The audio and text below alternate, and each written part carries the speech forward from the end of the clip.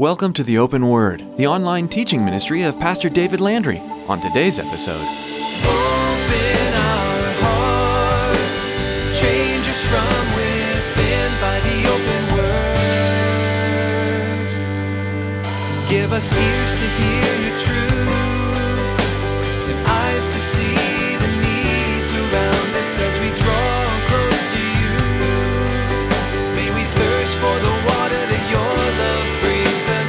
Open our hearts, change us from within by the open word. What's going on here is an intense discussion, an intense argument, a conflict that's going on between these two brothers that had spent many years together. These two brothers that had served the Lord intently together. There is this heated discussion, something so intense that it pulls the connection of these two friends, these two brothers in Christ, these two ministry partners. It pulls them apart.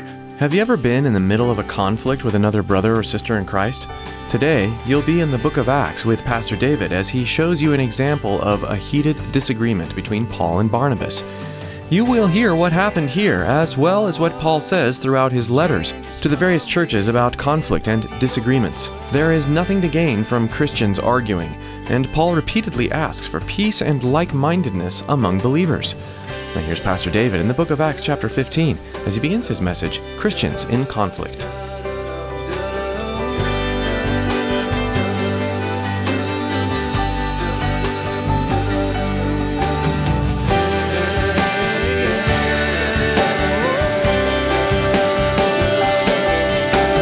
Open our hearts, change us from within by the open word. Well, how do you deal with an issue when you have two brothers in Christ that vehemently disagree? What happens when there's two sisters in Christ and in their discussions, it kind of moves from being a discussion to dealing with some controversy and then pretty much argumentative, and then pretty soon there's sharpness that's coming at those words. Even particularly when that discussion or that argument before brothers or between sisters deals with something on a spiritual realm. You're brothers and sisters in Christ, but suddenly there comes this sort of a impasse and the argument seems to rise up. How do we handle that kind of a conflict and still keep our hearts pure before God, still remain as a usable vessel for his kingdom? Well, I can tell you what not to say. When you look at your brother or your sister, you don't want to say, well, you know what, you're dumber than a box of rocks. As a matter of fact, I don't even know if you're saved if you're taking that attitude. That's probably not going to win you points with them, and particularly not with God, okay? That's not the attitude. That's not the way. I don't speak of experience here. I've just heard tell, okay? Spiritual conflict is what we're going to be looking at today. It's a little bit different study than what we normally do as we go verse by verse, chapter by chapter. There's a portion here in Acts chapter 15, as we've been going through chapter 15, a conflict that is a very powerful conflict. And it's such a powerful conflict, I felt that we needed to stop and take a look at how do we deal with this. Now, this isn't going to be an exhaustive study on brother and sister on Christian conflict, but hopefully it'll give you some ideas, some thoughts, and some direction how to deal with areas of conflict within our lives. But before we get into the passage, I want to remind you kind of what's going on and of the players here. Paul and Barnabas had been ministering together for a number of years by this point in time. If you remember, it was Barnabas, as he was serving the Lord in Antioch of Syria, saw God moving in that church, realized he needed help, and so he traveled north to Tarsus, and he was able to get Saul of Tarsus, that's what he was known by as that time, to come down and assist him with the work there in Antioch. It's while they were there in Antioch that the leaders of the church began praying and fasting before the Lord, and the Holy Spirit spoke to those leaders and said, "Set apart to me Barnabas and Saul for the work that I have for them." And so Barnabas and Saul went out on that first missionary journey together, serving the Lord together, faithful witnesses, these two brothers, these two co-laborers together in the Lord. They traveled together, they ministered together, they even suffered persecution together. And then after that first missionary journey, the Lord allowed them to come back to Antioch. They stayed there in Antioch for a while, along with other disciples, again, just serving and ministering there at the church, these two brothers in Christ. And then at the very beginning of chapter 15 of the book of Acts, we find that a problem comes up as those men who were known as Judaizers. They were those who said that they were Christian, but yet believed that they still needed to fulfill the rituals and the ceremonies of Judaism in order to be a real and true Christian. And so they took the burden of the law of Judaism, tried to add that to the reality and the message of grace of Christianity, and they started troubling the church there in Antioch. Well, Saul and Barnabas, Paul he is now known as, Paul and Barnabas stood against them, and again, this contention started at that point. Well, they determined, we need to go down to Jerusalem, where, again, the apostles were at that point in time, and bring this issue to them and have them settle the issue. And that's what we see through chapter 15. In Luke chapter 15, verse 30, Luke tells us that Paul and Barnabas and the others that came with them from Antioch, as they came down, they settled the issue for the Gentiles, and then they returned to Antioch. Along with that, a couple of the teachers or the prophets from Jerusalem went with them. A couple of guys, one by the name of Judas. And wouldn't you like to have the name of Judas by that time? I think I would have changed my name. Anyway, Judas and Silas went with them from Jerusalem back to Antioch, kind of as co-witnesses of the decision that the council there in Jerusalem had made, that they weren't going to put on them any of the burden of the law, but just a few things to keep them walking before the Lord, keep them from falling back into paganism. So Paul and Barnabas, Judas and Silas and some of the others, they went on up to Antioch. They stayed there for a bit there to encourage the saints at Antioch. So pick it up with me in verse 33 of Acts chapter 15.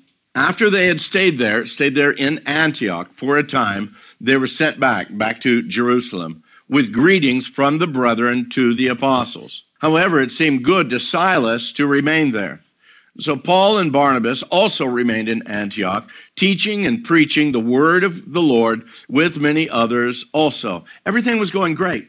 I mean, the church was being blessed. You have these great teachers of the word of God, these great ministers ministering to the flock of Christ, to the body of Christ there. It just seemed like everything was going very well. The teaching, the preaching of the word, the growth of the body, the depth that was coming into the body there in Antioch. And then after a while, the Holy Spirit laid upon the Apostle Paul to go back and to check on those churches where on their first missionary journey, churches were birthed, new believers came into the kingdom, and the Holy Spirit led Paul to say, hey, let's go back and check on these guys. So now we look at verse 36.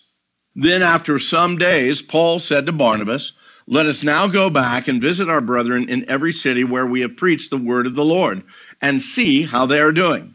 Now Barnabas was determined, and catch that word there, Barnabas was determined to take with them John called Mark. But Paul insisted, it's another powerful word there, Paul insisted that they should not take with them the one who had departed from them in Pamphylia and had not gone with them to the work. Then, verse 39 tells us, then the contention became so sharp that they parted from one another. Guys, there's such a powerful message right in those words, and that's what I want you to focus on. A contention that became so sharp, they parted from one another. And so Barnabas took Mark and sailed to Cyprus, but Paul chose Silas and departed, being commended by their brethren to the grace of God, and he went through Syria and Cilicia, strengthening the churches. So the plan, the overall idea, it was a good plan. Hey, let's go back and check on these new believers. Let's go back and check on those who have just come into the kingdom. Man, there's a lot of false doctrine that could be going on. There's a lot of issues that could be happening to them. Let's go see how they're doing. Guys, you don't want to give birth to a bunch of new believers and then suddenly leave them to themselves. They need to be discipled. They need to be encouraged. There needs to be some sort of a spiritual development going on in them. And Paul understood that. Paul wanted to check on these new believers, see if there was anything or any area that he and Barnabas could assist them in. And so the plan was good, but the particulars of the plan, that's where the glitch came in. That's where the issue came in. Barnabas, the one who's called the son of encouragement, we read that in the earlier chapters of the book of Acts. He wanted to bring John Mark back out on the mission field again. I believe he wanted to bring John Mark to help assist him in his growth, to help assist him in the area of ministry. He had failed before, but now here's a chance to kind of reinstate him. Also remember, we found out in going through Acts that John Mark was a close relative with Barnabas. Some say that perhaps Barnabas was the uncle of John Mark. Some say that they are cousins. We do know that they were close relatives. Anyway, Barnabas was an encourager. That's just what he did. And so he, again, really insisted on the fact to take John Mark with them. Well, you can imagine the conversation. It probably went south really quick. Hey, Paul, that's a great idea. Let's go back to where we were. But you know what? We need to bring John Mark with us because that boy needs to be back in the ministry. He needs to be encouraged. And suddenly Paul looks at him and says, no way, Jose. It's not going to happen. I am not taking John Mark with us. He's a quitter. He fell way short. I'm not taking a quitter with us. We're not going to be carrying around all this excess baggage. And suddenly Luke tells us that this event, he uses a particular word that's translated as the phrase in my New King James Version here. It says, the contention became so sharp. Some versions might say there arose a sharp contention.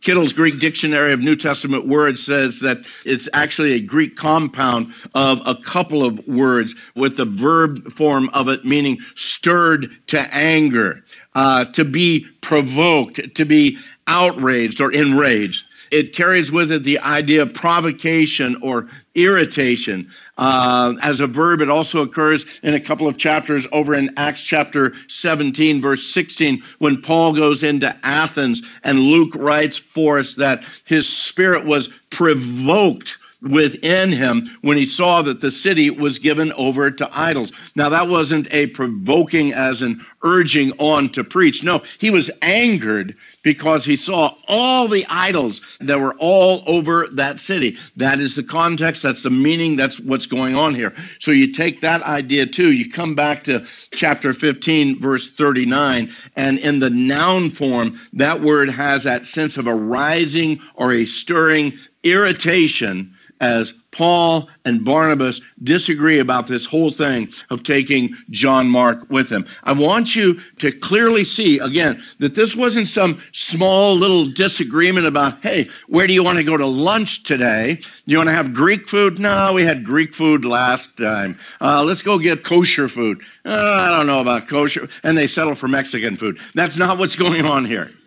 What's going on here is an intense discussion, an intense argument, a conflict that's going on between these two brothers that had spent many years together, these two brothers that had served the Lord intently together. There is this heated discussion, something so intense that it pulls the connection of these two friends, these two brothers in Christ, these two ministry partners. It pulls them apart.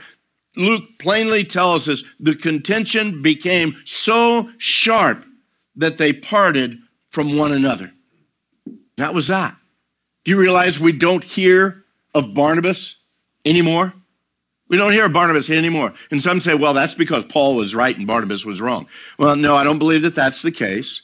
We know that just very shortly, Luke, who is the writer of the book of Acts, joins the party with Paul on their missionary journeys. And he, as the writer of the book of Acts, has a lot more information on Paul, and that's the direction the Holy Spirit led him.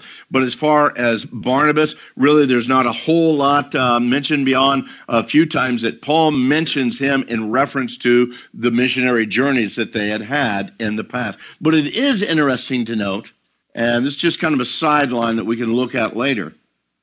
Later on in Paul's life, he actually understands that John Mark is a blessing to him. He tells Timothy, hey, when you come, be sure and bring John Mark with you because, man, he's just an encouragement to me in the ministry. He writes to one of the churches and he says, hey, listen, when John Mark comes to you, he's a good guy, man, and encourage him, support him in the work. Somehow Paul's mind, I believe, had changed in the midst of that, but we'll look at that in a moment. I wish I could say that these kind of conflicts, this kind of contention, this kind of division never happens anymore, that in the first century we finally worked that out as the church. But you guys know that that's not the case. Some of you have been involved in situations with brothers and sisters in Christ, with ministries that have just been split right down the middle. A severe contention that's come about that's caused a breaking of fellowship.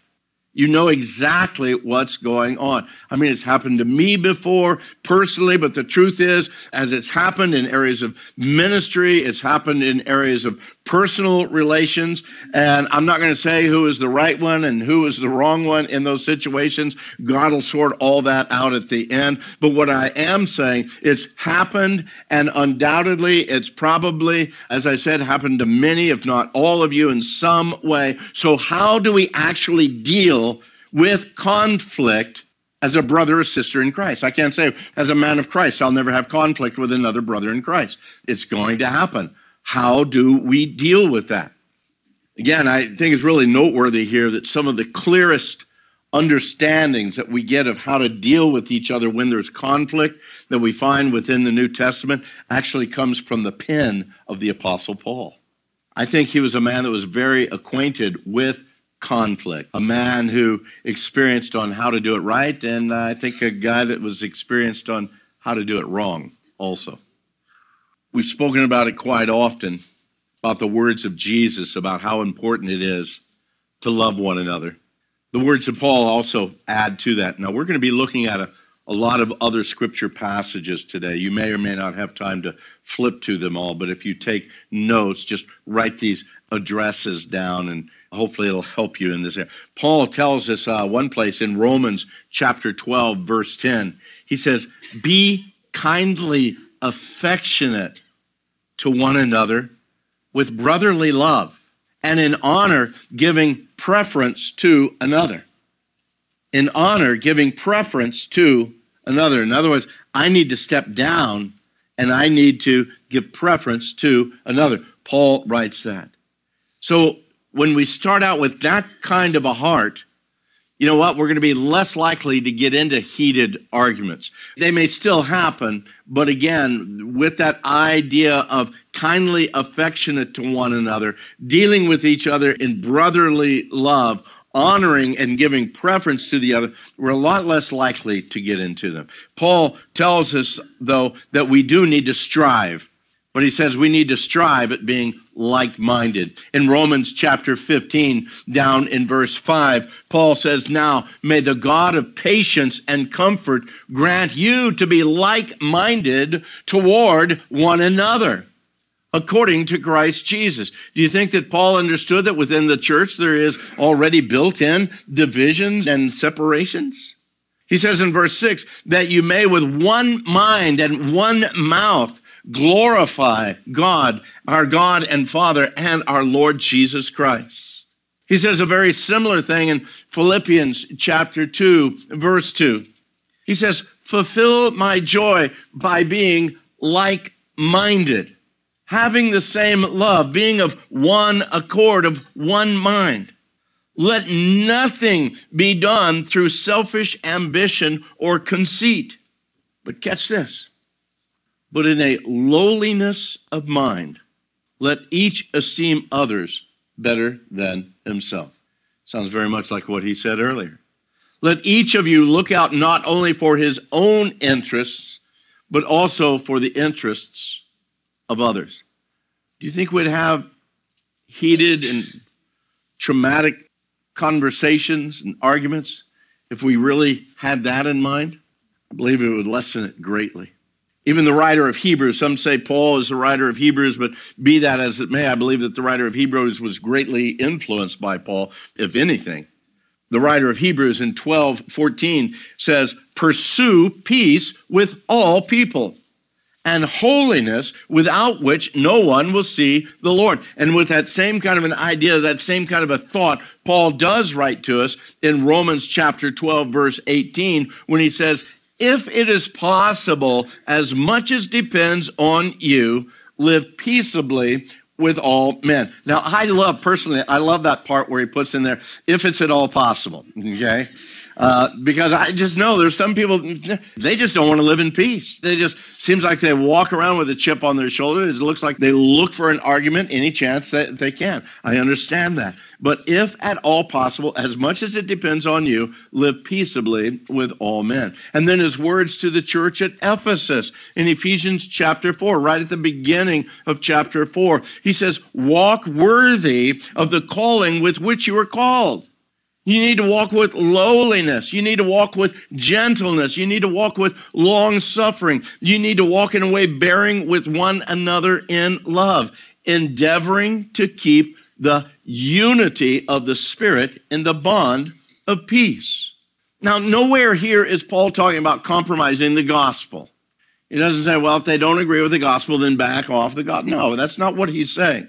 What he's speaking of is working toward peaceful resolutions whenever these conflicts start rising within the body of Christ.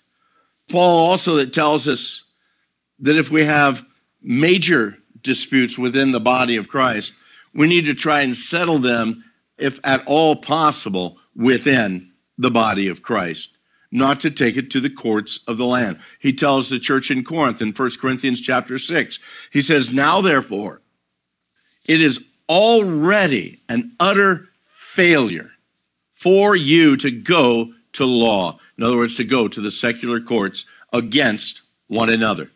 Why do you not rather just accept the wrong?